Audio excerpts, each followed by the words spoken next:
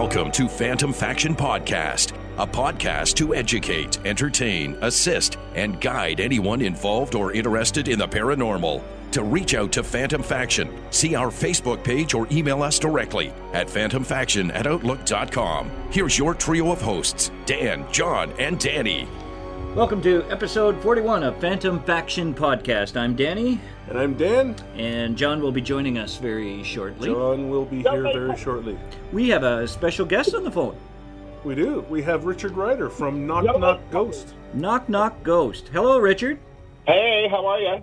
Very good, very good. I So, still say no late covers to that, Johnny. What's that?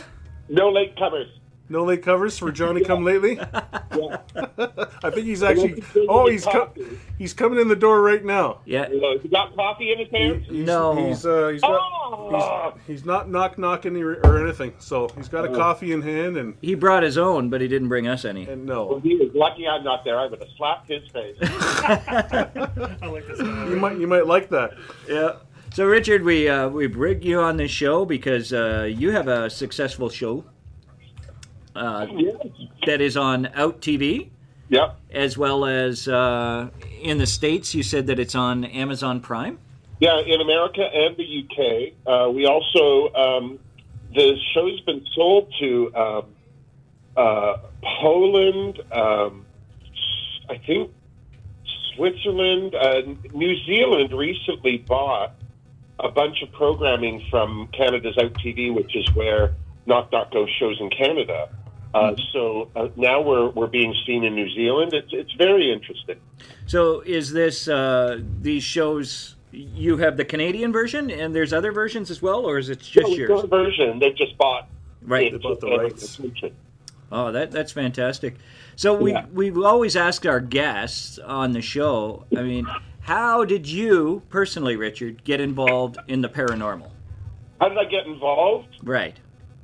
What was your interest in the paranormal?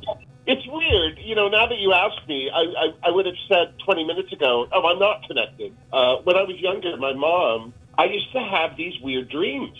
One night, I had a dream I was walking through the woods, and then we're talking like 7, 8, 9, that age. And I said to my mom the next morning, oh, I was walking through the woods, but not on a trail, like on a road. And, you know, and I explained to her everything and blah, blah, blah. And she's like, oh. And nothing I said to her strung a memory but with her. But then that weekend or the weekend within that month, we went to a place just north of Toronto. It's called the Bruce Trail. It's Right. Very familiar.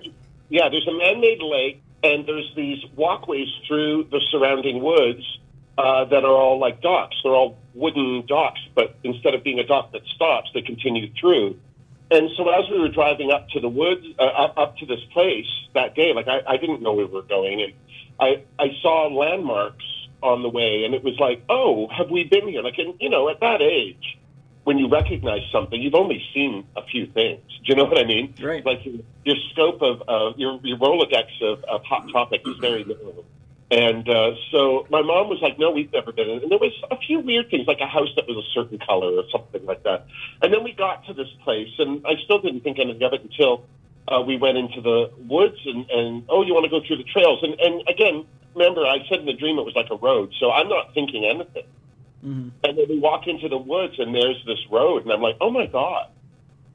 And I remember saying to my mom, this is that dream. And after that, she used to sit me across from her with, do you remember the game Mastermind? Yes. Yep. So she put down colors and like she wanted either train me or develop, because she thought I was psychic. Right. And so, I mean, the hours I spent across from her, like, no, you know. But what's interesting is that in the course of my life, I've had things like that happen where it's been like, I remember once not getting on a streetcar. There was no reason. It wasn't even crowded. I was just like, I don't want to get on that one. And then I got on the next one and ran into a friend I hadn't seen in 10 years. Mm-hmm. And a good friend, you know. And I've always had that kind of sensitivity. Another thing for me is that I'm really uncomfortable in certain places. Like, I don't have a fear of abandoned houses. And some of the places that we've been on Knock Knock Ghost, for me, were just so fascinating from the architecture. You know, like I couldn't be afraid of the presence of anything because I was just so fascinated with where we were. We've been in a few very interesting locations. And, but I have been, like, different parts of my life, like, I won't walk on that side of the street because that house bothers me or something, you know. Sure. And again, nothing specific. Mm-hmm. Nothing repetitive enough or close to each other where it's like, oh, I have something going on. But that said, short of that, no. Like I'm not psychic. I don't hear voices or see dead people, or I can't move anything with my mind. None of that. Mm-hmm. But what's interesting is that I've been learning that with working with Jim Hunt, our psychic on Knock Knock Ghost, that there's a lot of stuff that we all see day to day that we absolutely immediately just dismiss because we don't have time to even think about it. And a point I was shown was on Knock Knock Ghost. One day we were sitting there on a battleship that's in harbor in Hamilton. It's an open to the public museum. The Haida. We were on there, and I was sitting next to the psychic, and we were talking to one of the assistant ADs. They were standing in the doorway from the bulkhead of the boat where we were in to the next section. And we're in port, so there's street lights, so they're washing into the boat. We're inside, like downstairs, like really closed off. But all these portholes are letting in enough light. And this guy's standing in the doorway, and he says, okay, and he walked away. For whatever reason he was talking to us, he was done, he walked away. And I was just kind of still looking at the doorway that he was just walking out of, and a minute, like half a minute, 15 seconds after he moved, this shadow then followed him. Oh. And what was weird about that was I wouldn't have noticed it otherwise, because there's a lot of things like a car passed outside, this happened, that happened. You can absolutely dismiss these things to keep your sanity. And I remember kind of at the moment going, because I thought in my head, it looked like that shadow left after him. This Jim sitting next to me goes, did you see that too? And that's when it scared the shit out of me. He's like, please don't psychic. Please, yeah, I have enough time brushing my teeth in the morning. I don't need to see it stuff too. But I think the thing that once you start thinking about it all the time on some level, you start to notice things that you otherwise would just absolutely dismiss. That's right. Yeah. And when you get that validation, from somebody else, it gives you that oh shit moment. Well, and I wonder how aware, like how much is going on around us that we do just dismiss. Like we're cutting our experience off at its knees. So, and I think that we can agree that there are certainly people that are in such denial of anything like that existing that they wouldn't see it even if it flew right up their nose. Right. So it's really such a sliding scale of just personal interest. Do you know what I mean? Right. So let's talk a little bit about your show. Right. For people that haven't seen it before, how would you best describe it? The gays go ghost hunting.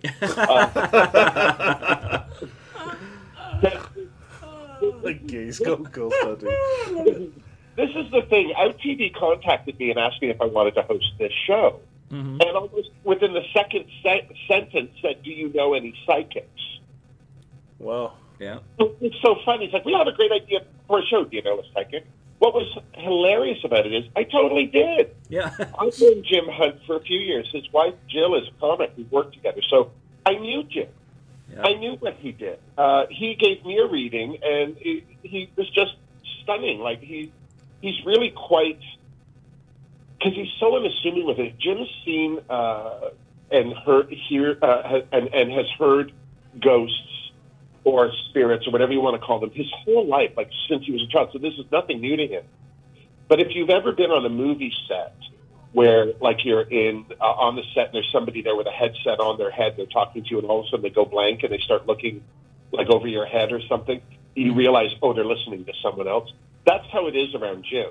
Like, he'll be sitting there, and then he'll look just beside you, like, there's a kid running through the restaurant. It was the last restaurant we were in. Sounds familiar with these guys right here. Sounds very familiar with us for us.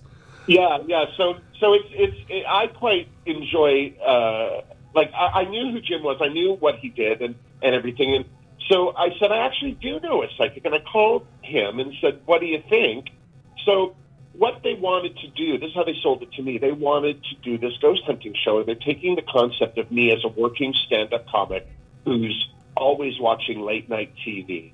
My premise is with all of these shows, because, do we need another ghost hunting show? Do you know what I mean? Mm-hmm. And with all of the ones that are out there, I mean, they can't keep kicking the same dead horse or the ghost of it, either way. I feel like I was like, well, what's the deal? Well, they thought, you're going in as a skeptic. You don't believe this. None of this is going to happen. So there's often moments in the show where Jim is talking, please knock, please, who's there? And I'm like, I make my face. Or we use something I just call the broken radio. It just goes through the AM dial. Mm-hmm. The good old spirit box. Yeah. That is the spirit box, yeah. I just call it the broken radio because it gives me a headache.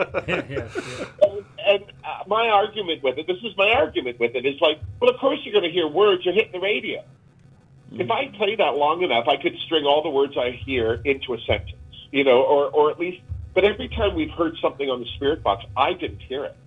Mm-hmm. Somebody would say, oh, I heard this word. I'm like, are you drunk? What are you listening to? In the same room. Do you know what I mean? I'm not hearing this at all. Yeah.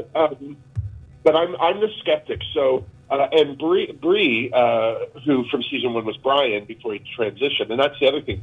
Brian, out of season 1, transitioned into Bree, and so we did season 2 with Bree, and it was really because my being gay isn't part of the show. I just happen to be a gay comic. Like if you look me up, you're going to see my material. It's all gay. But on the show, I'm just a person hosting a show. Like there's no LGBT twist. I'm not waving flags or wearing wigs.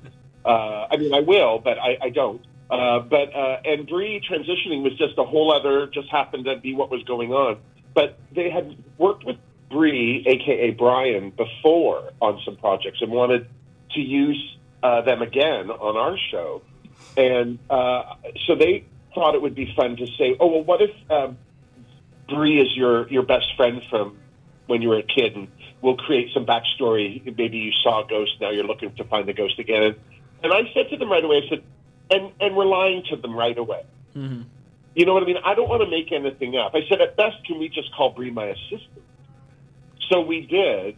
And what became very funny with that is that in the second season, for some reason, we had this running gag where Bree would never bring me a coffee. And the thing I kept asking her to do, and there was always something that would happen, and because the bulk of the show is very comical, we are showing up at a historic site. It opens with me telling you where we are. We meet somebody who works on the property. We get the information, the history, and then maybe any personal stories. And then the second part of the show is Jim Hunt showing up to do his own walk. And he's walking with the camera. It's just him, and he'll say things like, I feel this here, I feel that here. And what's interesting is he'll feel something in a place that earlier I was talking to somebody and they said what happened there. Mm-hmm. And it's very fascinating in that respect. And then that night, all three of us go through and see what we can see. Mm-hmm. And it's been interesting because we've been in some really fascinating places. We were in a Masonic temple, a house that's used for that. And it was very unique for us to be in there in the first place because the Masons. But it was really fascinating. But on the spirit box, we got this real like very demonic sounding voice. We know that guy. Keep him to yourself. Well, Scare the crap out of Bree. I mean, and we've never had something like that where it was all like that. Mm-hmm. And it was so unique. It's so actually at the Masonic Temple we had a lot of activity, but not. It was interesting. Do you know what I mean? Like there was some like a lot of dark things moving. Do you know? Mm-hmm. Yeah. Yeah. So is most of your show filmed in the Toronto area then? In the Ontario area. We've been as far west as Amherstburg. Mm-hmm. We've gone as far north as Gravenhurst, and we've been as far east as almost Quebec. We were apparently a block and a half away from the Beauce Brewery, and I was so upset we didn't go. Yeah, me too. Right. So the show takes you pretty well, a lot of these places, and that's arranged by the production company, I would take, or? Yeah, there's a two-step process. They research and look for places that have been reported, like have had some report of ghost activity. Mm-hmm. And then our production team flushes out the ones that have been overly done. Right. Because there are some that are just quite happy to have you there, and then there are some that they just don't like it. But because we're such a small production, mm-hmm. like we don't even bring a truck, like it's our 3 cars. Right. Like literally, and because, I mean, you guys know, because all this equipment from filming to the paranormal equipment has become so small now. Right. You know, 3 of, like, I'm holding a camcorder, an infrared camcorder, so I'm one of the cameramen at times, and I like that. I like that it's very kind of almost, homemade. Mm. But we have, of course, what are those plane things? Listen to me, I sound 100. Those helicopters for cell phones. What do we call them? A drone? Drone. Yeah. Like we've got a drone for that. Like, so we get some quite impressive footage. Right. Cool. And the team is really, really great because, we're all there when stuff happens, if it happens. So it's fun. Mm-hmm. So you were the skeptic of the group, really? Yeah. Yes. Yeah. Are you still a skeptic? You see, I don't like the idea of a ghost. Like, to me, that sounds horrible. Like, what if you die and that's you for the rest of your life in that one space, whether they renovate it, knock it down, and you got to haunt it for whatever reason, for how long, and blah, blah, blah. And on top of that, like, you don't really, as a spirit, necessarily know what's going on. You just think it's that one loop of time or whatever. We've all heard the supposition as to what's going on. But I just find that kind of sad, especially when you think of things like people that believe in heaven. Well, is that hell then? It seems weird. What I like to think, and here's where I lose friends, I think of it more on a dimensional level. Mm-hmm. I think of our existence on a dimensional level. Like, I think we're in a physical dimension, and I think our spirit is sharing that dimension with our body, and then that spirit has a dimension. And I think sometimes those blurring of the lines is when we see things or, get caught into these moments. And for me, I would find that a little more easier to believe. And I do rationalize it that way as opposed to just plain old ghosts. Because I'd like to think the devil has better things to do than, some of the poltergeisty things that go on. But as far as ghosts go in the light of day, no, I don't believe in ghosts at all. But the minute the lights go out, I'm not necessarily afraid of the dark, but that's when everything bothers. Right. No. We often, like now they're talking for season 3, we're always usually 2 teamed off, but now they want us to go off on our own in the dark with a camera by ourselves. Oh, I love it. Yeah. And I do too. Like for me, as somebody who would watch a show like this in the daylight, I would watch that idiot walk down that dark hallway and think, every horror movie starts with this. And so that's what makes me go, oh, sure, okay, I'll do that. Like as somebody connected to the show and thinking what would make the show great, sure, people would love to see me, the big skeptic crying in a corner, Yeah.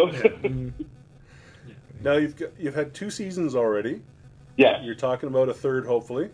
Yes, we're nothing's official yet, but there's talk. We're nominated for a second Canadian Screen Award. That's good. So our first and second seasons both were nominated. So why not do a third, right? Now, other than the Masonic Temple, was there one location where you just really wanted to get the hell out of there? Because when I because I thought there would be, like we did in the first season. We went to an abandoned asylum. Oh God! This asylum was used in the 1920s. It was built. The Art Deco architecture was stunning. I had this weird fantasy while we were there that it would be like The Shining, and I was Jack Nicholson, and this gorgeous building would just because because I really loved it, but I didn't want to go. Before we shot that, I was like, no, there's nothing about this that bodes well. And everyone's looking at me. It's like, well, we're going. It's like, okay, but I'm not happy, you know. But it was so beautiful, the place. And what was weird, because it was an asylum in the 20s and 30s, which meant a place people paid to hide relatives. Right. And then apparently some doctors got involved that were doing medical experimentation that was all above board. Like, it sounds horrible. You can't say medical experimentation without people going, oh, God. They were using it for tests before mental treatment, different things. And then in the First World War, the Army took it over. The Air Force took it over, and it was a training ground for the Air Force. And now this is why the Air Force took it.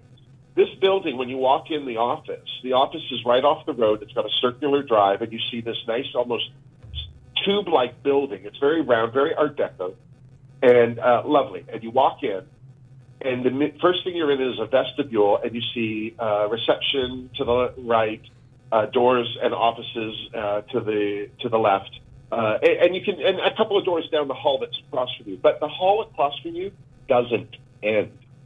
It's a mile long. I think it was exactly a mile long, or maybe a little longer than that. And at the end of that hallway of insanity was the asylum. And the reason for this hallway was so if there was a breakout, the office had enough time to lock stuff up. And the inmates would be too tired from their mile-long run to the front door. They'd be crazy and on all sorts of drugs. They'd be running like crazy people for days. But where was this place?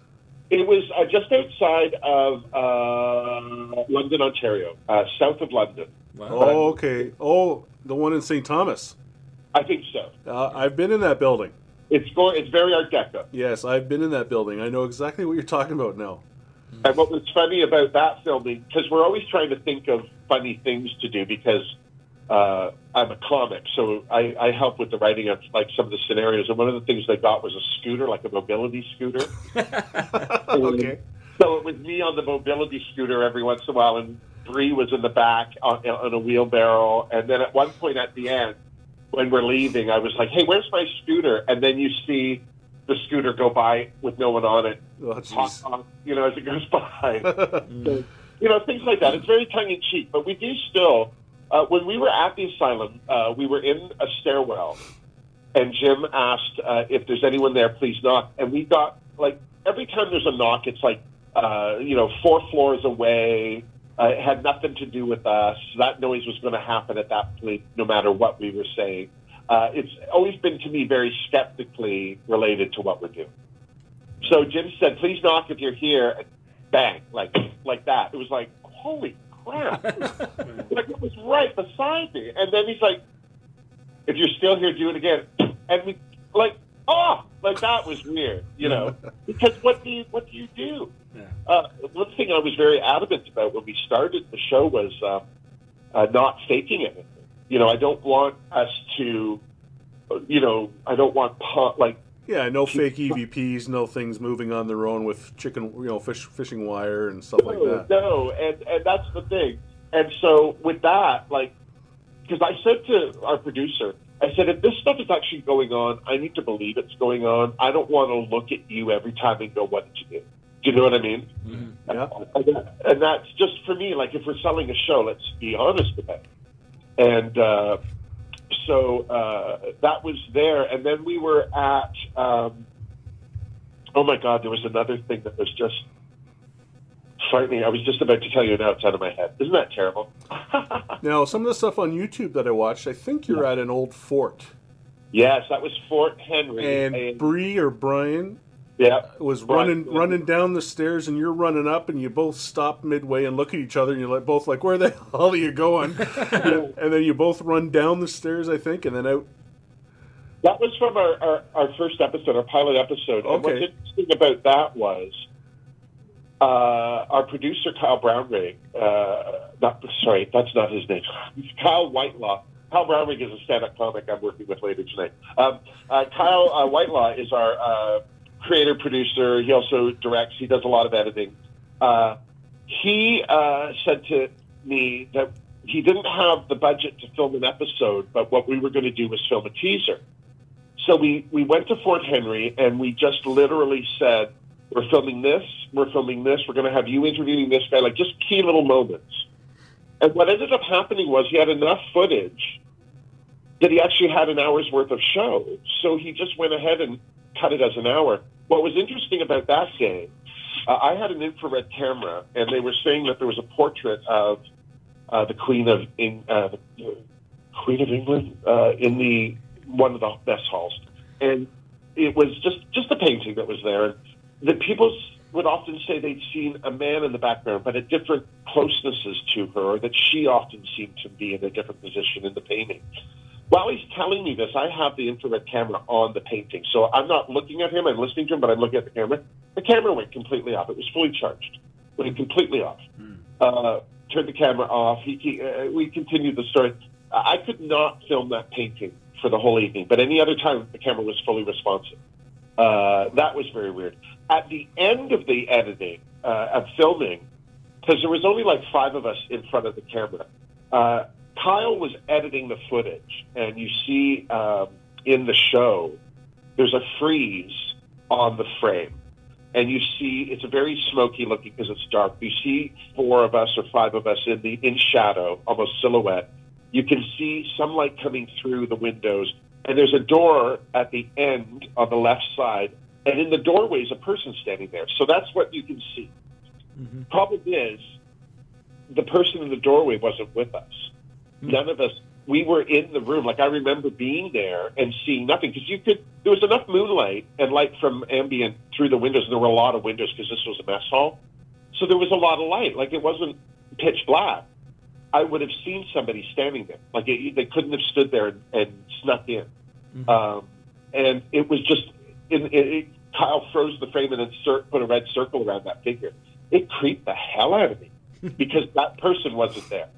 But Jim kept saying there was a very large man there who was not pleased with me just because of my size. He said he doesn't know what to make of it.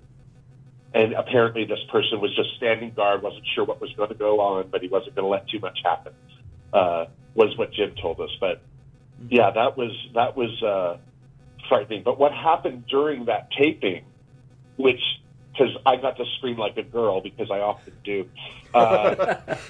one of the camera guys, there were 2 doorways out of this mess hall, one on the far left and one on the far right, and the whole wall had a little bit of a fireplace in the middle.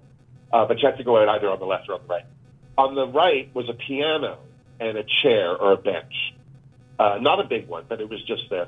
And I was exiting on the left side where there was nothing, which is where the figure had been standing when they did the freeze frame. And as we're going through, I'm again looking through the infrared camera. So all I'm seeing really is the screen. When I look up, it's still light that I'm looking at. So when I look up, I do still have to adjust. It doesn't take as long. But I'm looking, and I pan back over to the right of me as the other cameraman had already gone through. But I thought, I'll walk through this kind of with the camera looking back into the room. As I pass over to where the piano is, the chair in front of the piano moved 3 feet. Oh. And I screamed like a bitch. I was like, whoa! And I was halfway out the fucking door. But you're still a skeptic. Oh, it wasn't good. And we found out that what happened was the camera guy, one of the straps on what he had caught the chair. Oh, no. And pulled it with him. And then he kind of jerked, and it moved, and it was like, oh, it was perfect. Yeah. But at the same time, it was just very perfect. Oh, yeah, I'm not against screaming like a girl. Yeah. Neither is John. I have no shame in my game. No. Right situation, I'm right there with you. Yeah. Yeah. With John, it's even a fear of clowns that make him scream. Oh, I get it. Yeah. I won't go to those haunted houses, not because they scare me, but it bothers me. Mm-hmm. People standing around sharpening blades. You never know who's real and who's not. It's just the world we live in now. Everyone seems to have a banjo playing in the background. Yeah. Hey, I play banjo. Whoa. Point proof. Right. So tell a bit about your previous experience. You said you're a stand-up comic. You still do the circuit? Yeah, I'm with Yuck Yucks. So Okay, cool. if there's a Yuck Yucks in your town, I've either been there or I'm coming soon, so brace yourself. Okay, cool. Yeah, that's actually got a question for you. Yeah. So I've done stand-up, but it's always been at like family functions. John, getting drunk and putting a lampshade No. on your head is not the same thing. No. So what do you think if, like, before I die, I say I want to, go do some stand-up? Would you recommend some of these amateur nights at Yuck Yucks? Anywhere. Even an open mic in a bar. Stand-up is the one thing you can only learn on the job. Agreed. And let me tell you right now, the more mistakes you make early, the better you'll be quicker. Right. Because a lot of people, some people are just funny. You know what I mean? They're just funny. They say things funny, something about them, they're just funny. That doesn't mean that they're able to create an act. They might be good for 2 or 3 minutes, but 5 minutes in, you're starting to look at your watch. Yeah. There are some people that are very clever. I know this one comic. I don't even know if he's working anymore, but so funny. If you were sitting next to him and you said something funny, he would have a topper for it every time. He was so funny. Put him on stage, he died a terrible death. But yeah, stand-up's one of those things. You just have to do it. I suggest if there's a place that will put you on, then do it. And if you can kind of get some consistency, like try and do it more than one time a month, just bring 20 people. Yeah. Because remember, they don't give a shit how funny you are. But they worry if they don't make a certain amount of sales. Right. So if 20 people come in and they each buy 2 drinks, right. I know comics that have great careers. Now, mind you, they're good comics. I'm not disparaging them. But because they were able to bring in a large audience base to the amateur nights, they got on more, so they got more time, which meant they got developed quicker. Right on. Cool. Okay. But you can only figure out how you want to be as a comic by doing it. You might think, oh, I'm going to be a this comic. I'm going to be an insult comic. I'm going to do, and then you find that's not your thing. Or maybe I know some comics that weren't funny for years. Like, they're the type of comic where it's like, oh God, I can't watch them again. And then all of a sudden, something clicked. Something happened in their life, or it just came together. And for some reason or another, they're funny. And other comics, like sometimes having children change their life, or you can only do it by doing it. And what's hard about what you're doing by performing in front of family is that's an easy laugh because there's a lot of in-jokes. Like everyone already knows something. You can already say, remember Aunt so-and-so at the wake? And everyone's screaming with laughter. You're killing, but you haven't said anything. Yeah, you know what I mean? Yeah. So it's an easy trap because you want to get those laughs. But I suggest, anywhere you can do it, the worse, the better. When we started, there was one room in Toronto called Spirits. It was the longest running open mic night. A woman that used to come in, they kept the TVs on, so all the sporting events were on during the show. And she used to sit there eating chicken wings. If she didn't like what she said, she threw her bones at you. If you can survive that, you can survive anything. Exactly. So Richard, since doing the show, do you incorporate any paranormal stuff into your stand-up routines now? Do you know what's funny is that I've been thinking about that lately because no. The answer is just a very sad and embarrassing no. Oh. And one of the reasons is, first of all, when we were doing the first 2 seasons of Knock Knock Ghost, I was working on a radio station in Toronto. I was doing the morning show. I'm not there anymore, but for those 2 years, I was literally like up at 4 every day, and then on the weekends we would shoot the show. So I don't even remember shooting the first season. Do you know what I mean?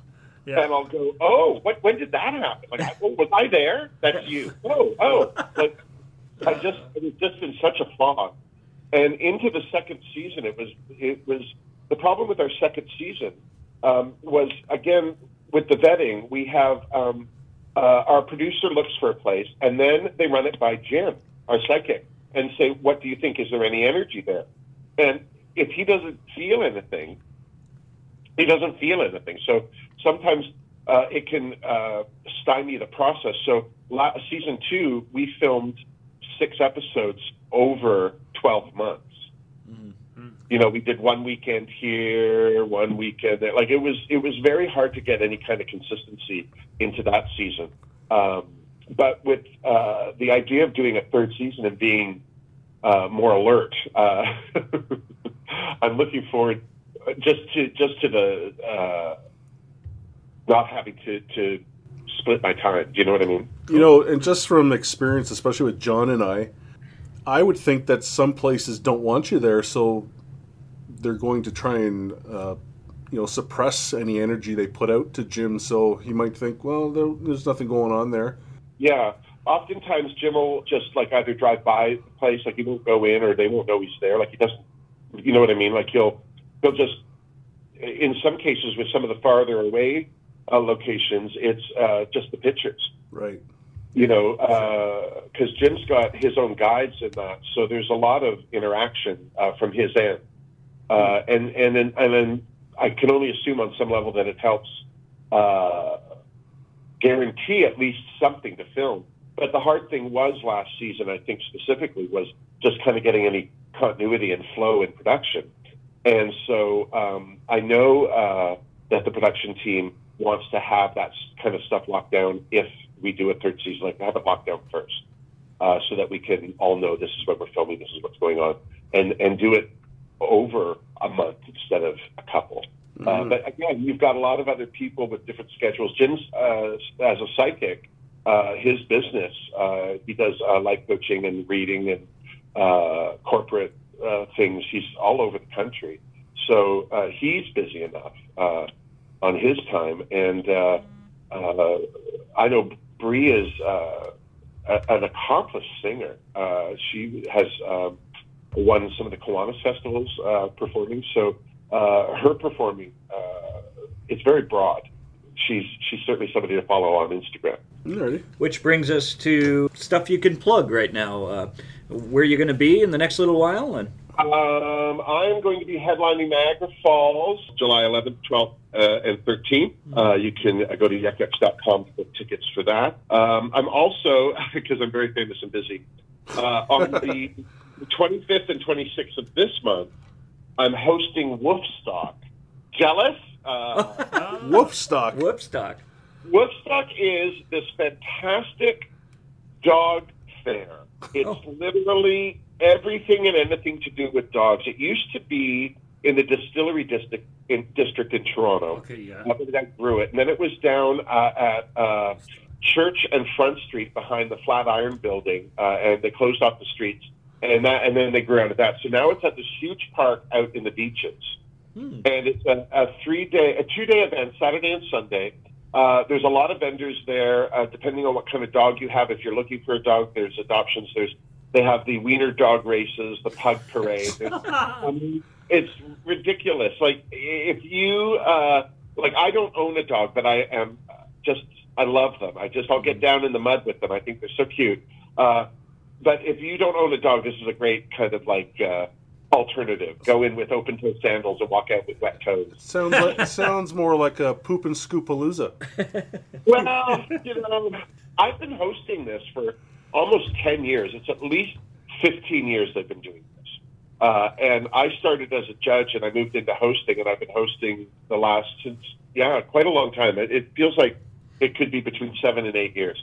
I don't know. Maybe it's 9. It could be 4. I don't know. But it's so funny because as the host, there's a lot of kids. It's very public. It's very open. And I'm a stand-up comic. I'm also an adult. So I'll often say, oh, now there's a sexy bitch. Technically correct. I can call this female dog bitch. Right, yeah.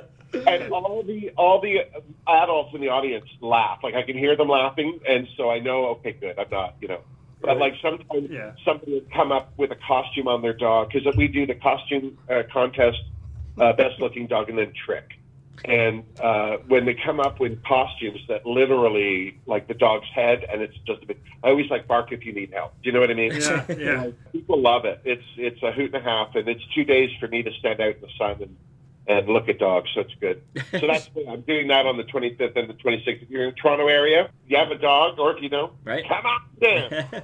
All right, Richard, and how can people find your show on TV? So Knock Knock Ghost is available on OutTV in Canada. OutTV Go is their online portal. If you like RuPaul's Drag Race, then you know about OutTV.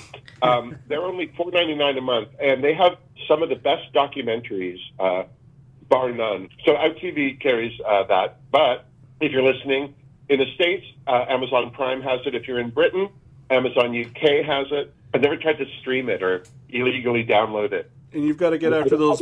I don't know if we're famous enough to break the law. You have to get after those producers to put it on YouTube as well. I do this thing on YouTube called the Fingerdo Review. And I basically am a drag queen named Wilma Fingerdo, and I review RuPaul's Drag Race. Now, I'm not a drag queen, but I dress up as one, and it's fully vivid. And in the last year, she's gained 1,000 new subscribers, and, she gets about 5,000 hits a video.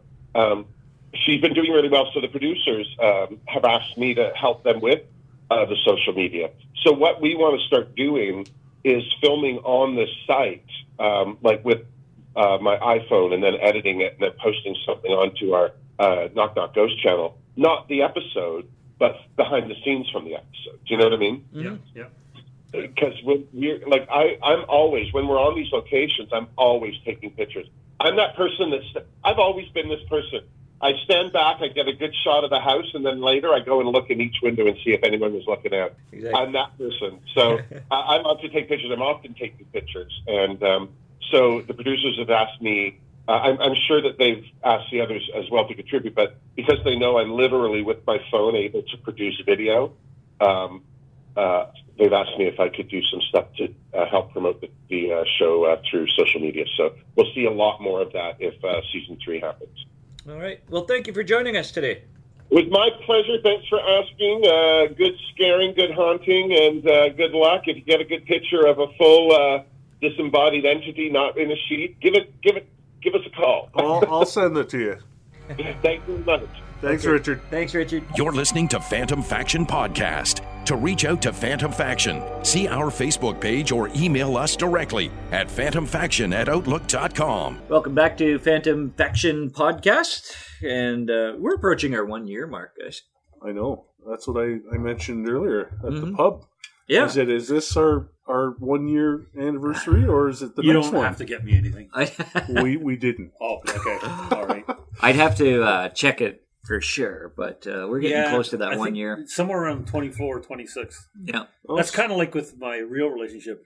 I know the rough time frame, but I don't know the exact. Right. Yeah. So same thing. Yes. Of course. Until you get kind of until you don't buy flowers and you get a shot in the. Well, then I always say is I was planning to take it for dinner anyway, and then I scramble to get reservations. Yeah, the Pizza Hut. So I wanted to talk a bit about you made a couple. You, John, and Dan had made appearances on a recent episode of Paranormal Survivor. Yeah, this past week we were both on Paranormal Survivor, reflecting on John's fun and games at the rental property that he had, and I'll let because I haven't seen it yet. I've only seen a little bit. You just caught the end that someone was able to record for me. But for our listeners who remember, we did remember the whole thing here on One Pod, right? We talked about it. The folks at Paranormal Survivor condensed it, and they wanted to get the highlights because let's face it, it's like 17 minutes or 19 minutes was our segment of the whole hour show, right? Mm-hmm. And so there was some things that they kind of congested together so they could get some of the creepy stuff out. I think they're a little annoyed the writer missed out on that whole bathroom sequence that people remember where I could hear this thing running at me, but I couldn't see it, and the nail floating and all that kind of stuff. Right. Overall, from my perspective, as somebody who lived it, I thought they did a pretty good job. Let me know what you folks think. The person who played me, I was a little surprised on that. You might be a listener, so don't say it too bad. No, you know what? Hey, he is who he is, but he doesn't look anything like me. No, And the guy who played me is like a quarter of my size. Yeah, he's not quite. All he did was he had like brown hair and a goatee, I think, or some facial hair. He had a beard. Yeah, that's right. some facial hair. But he's like like 2 feet shorter than I really am. So, and two things during that episode that I remember having flashbacks, if you will, was the door section where the doors are banging. Like I still remember to this day. Yeah, and the door, and then all of a sudden, and I remember, it just took me right back. And then there was one part where you can hear my better half, Lisa, talking, and you hear some emotion in her voice because she goes, "I didn't know what to do." Mm-hmm. And I remember when she and I were talking about like, what are we going to, her voice breaking? Yeah. Because like we didn't know how to make it stop. Right. And that's when I started doing some research and, talked to psychics, and we're talking thousands of dollars and multiple visits and, that kind of thing. But overall, I was happy with it. The guy who played me, that's fine. But all in all, I thought they didn't do too bad. Although the EVPs, they made them sound a lot bigger than they were. It sounded like Godzilla was. Yeah, but it's true. Yes, the spirit said it knew who I was, and it is true that the minute it said, "Why are you bothering John?" it was immediate. Kill him. Right. That was no ifs, ands, or buts about that. But it wasn't this big booming voice. I would say it was kind of a gruff or male voice. It just kind of went, even the EVPs that I got from him. Yeah, kind of gruff. It was, it's a very manly, deep voice. Yeah, the only time we ever got anything of that big booming voice, and we played it on the podcast, was that one where I said to people, you can hear Lisa walking, and I had a recorder going all night, and you can't tell what he's saying. It's like, please. That's the only time. Right, that's right. But none of the other EVPs. And there's another one that Tony and I got when we were at your place, and it was like one of the only few EVPs, and it was like a rah! It sounded like he yelled something, but it couldn't make it out. I don't think we can make it out. It almost sounded like he kind of put it on a little bit. Yeah, like I did just now. Yeah, changed his voice a little bit just to sound scarier than he actually was. The wording in the EVPs was true. It wasn't like that giant booming voice. No, but, and we heard those EVPs through the spirit box. Right when we did it, so that's how we all heard it right away. And I remember Lisa when it said like, kill him. I remember she was just kind of like bolt upright, right? Like, and when after Tony left, she's like, "How do we do this? How do we make this stop?" So anyway, any of you that saw it, let us know what you think. You represented yourself well on there. You seem so honest. One of the producers, the director, the director of that episode, she was. It can be very intimidating being in front of a camera and trying to tell your story. Yep. But even the guy in the episode prior to ours on the same show, he, a couple times when he's talking, has this smile that doesn't make sense.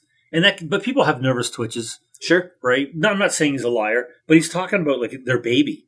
Mm-hmm. And a couple times he would make this little smile, and it just kind of didn't seem right. But again, who knows? His thing could have happened 10 years ago and he's totally cool with it now. And for sure. Whatever, right? Right. So, right. And this is the second time that you've been on Paranormal Survivor? Second time for me. For you? Yeah, that's right. You were in with Tony. Yes. Yeah. And that was Melissa's Freaky Farmhouse. Right. Yes. She was on our second or third episode. She was one of our first guests. That's right. Yeah. Our very first guest, I think. Yeah. Yep. And I'm also on that show, which is now, it was tentatively called Children of the Paranormal. Now I think it's called My Paranormal Nightmare. And they're filming all the dramatic flashback reenactment stuff right now, and I think it's coming out in the fall. I will let everybody know. That's all about me. That one. That's your experience. So John had his debut, and I consulted on Melissa's Freaky Farmhouse, but I wasn't on. No, because I wouldn't appear because I was a financial advisor at the time. And if the firm I was with, about being on, on TV. If they'd have found out, they would have went off the deep end. Right? So Danny, you need to come up with some. We need to send a demon to your house so you have some stories, and we can get you on the tube. I don't know. I don't know. I think the gravestones in your basement might even be enough. I still can't get over that. We keep things calm at the house, though. Yes. You haven't broke the shovels out yet. That's why. That's right. John and I, 2 nights ago, Maria, who we have spoken about many times from the Oakville house. She has asked John to look into her cousin's property in Portugal. Yes. Wow. And there's something going on in this little kid's room And we haven't done any remote viewing in a long time. Yeah, I was going to say, that's been a while. Because Michelle DeRoche gave a shit for not, for leaving a trail of breadcrumbs, so to speak, back to our own anything places. Could follow us back. Because, we were getting rid of these spirits from other people's locations, but they were following us home, and we were like, oh, okay, I'll just go to this guy's house. Yeah, I'll mess with him for a while. But when you sent it to me, the picture of the little kid's room, I knew it was Portugal. And I immediately picked up on a man, and he was like late 50s, but looked a little bit older. Really, just obnoxious. Like one of those guys that you want to smack him as soon as you see him kind of thing. Right.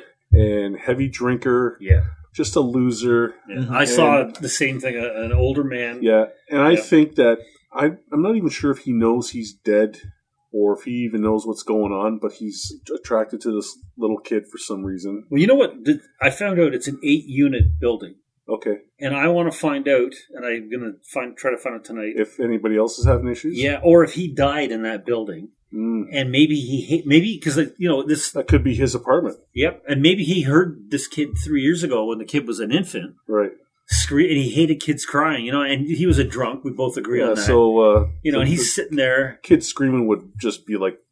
and he was alone. He didn't have people around him. Right? That's right, exactly, right? And so I'm wondering if that's kind of the connection. He doesn't really like kids, and he's kind of hanging around. This is where he used to live. So we're going to try to get that information tonight. Okay. The only thing that I'm doing is sending guides to go. I don't intend to remote view it. You didn't at all? No, I was tempted, but I didn't because it's this person's family and all the shit that we had come back to us when we were trying to help. Totally different, though. But I got a message that they need to sage, and for some reason, this guy won't like the room being saged. Okay. And the Spider-Man pillow where the kid's head is, I said you need to move that because I think he's coming. And you and I said he's coming through the wall.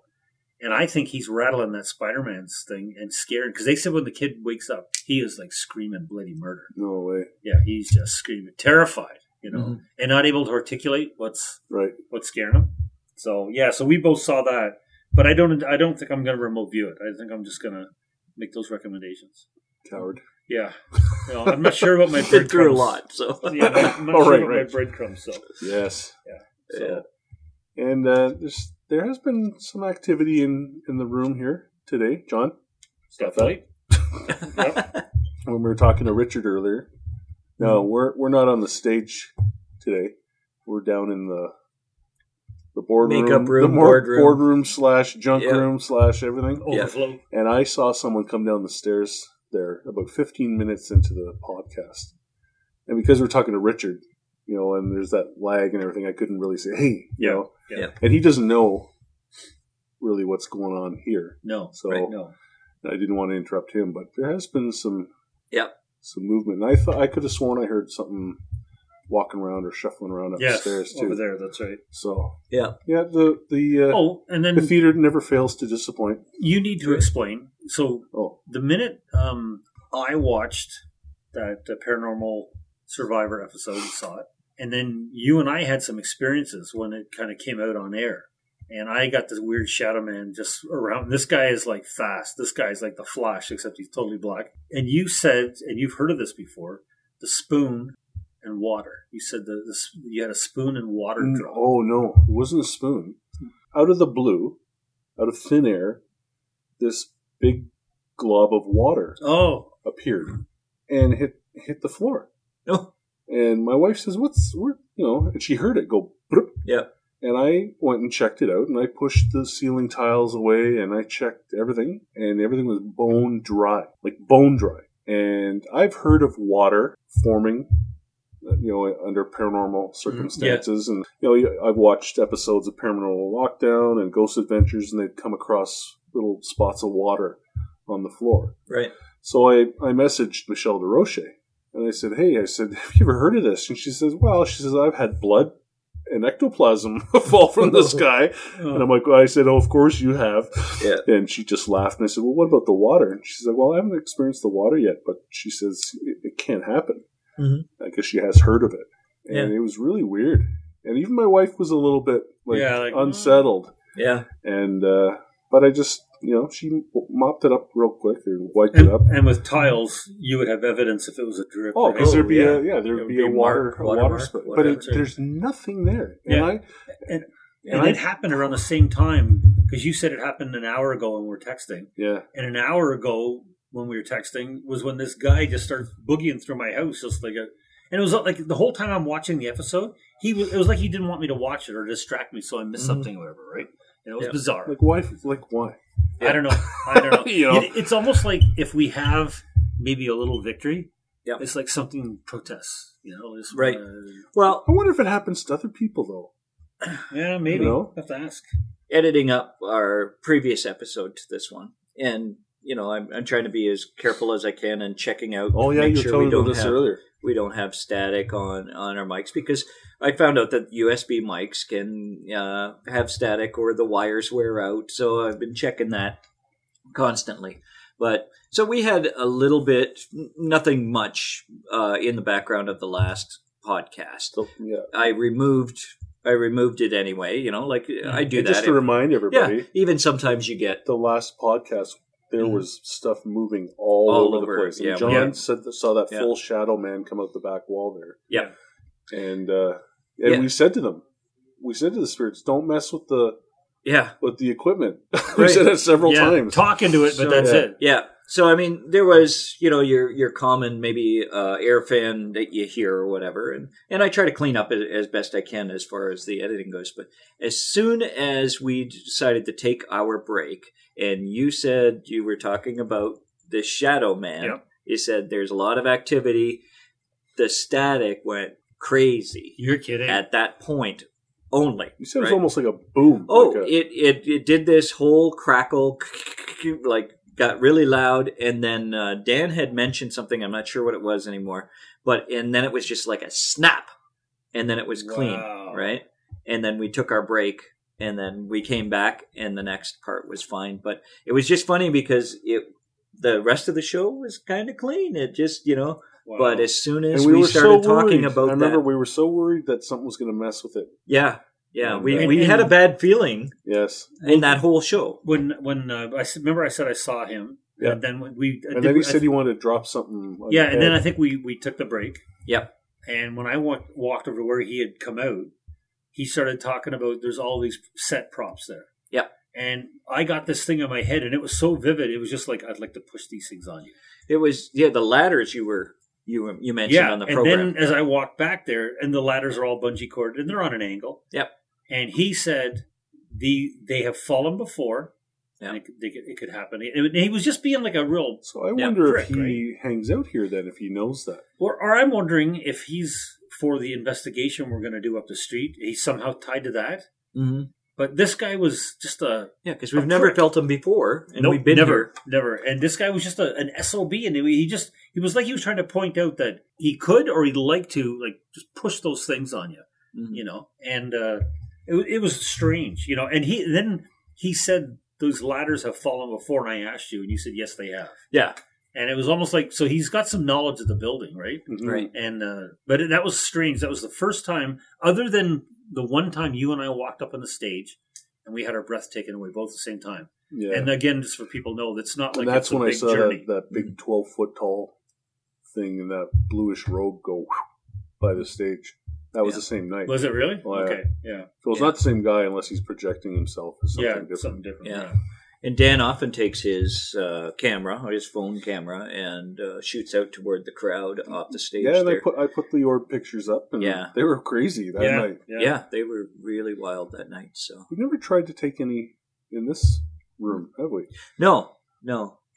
But I guess this one is this room is right under the stage, so it's Yeah, that was a bizarre night and it's funny how when I saw him and then you got all that noise. Yeah. Just the interference that he projected or something, right? Yeah. But he was definitely a negative spirit or a spirit in a bad mood at that time. It was just strange. Mm-hmm. Yeah. Very strange. Yeah, because we were inviting him to speak and the static just went crazy at that point. We didn't get any EVPs though. No, you couldn't make out any voice or anything. That's too bad. Just the static, so. Oh, well. It wasn't playing nice. Right? No, definitely not. No, one of these times, though. And I mean, we have caught some before through this program. Yeah. but some of the clear voices that we've had come through. And we won't say the name of the location, but there is a pub. I mean, it doesn't take a genius to figure it out, but there is a pub up the street that we always go to before the show. And the owner wants us to come in and do an investigation. Right. And we're going to try and do some recordings, some quote-unquote live recordings. Right. And put them into a future podcast and kind of like a almost, I guess, an audio show, right? Yeah, pretty much. I think just if we have some experiences, come over and talk about it with me. Yep. And then John seems to think that that's going to be a hot spot. Oh, big time. There's going to be some big time EVPs in there. And there's someone that just sneaked up right beside you, Danny. Yeah. Did you see it? Hello? Yeah. Actually, our room right now, we got something off to my right. Yeah. And now we've got someone over to the left here. I think these are regulars, though. Yeah, I don't have any sense like that when that shadow person showed up like that. It was negative. These are light colored people. Yeah. They're kind of listening. Oh, where are you going? There's kind of yeah. So, and to let people know, this pub that we're going to go to, the staff hate to go in the basement and change the beer kegs. They always go in pairs. And what really creeped out, this one waitress that we're always teasing, the very first time we met there, Dan and I picked up on this. I don't even think they got the beer to our table yet.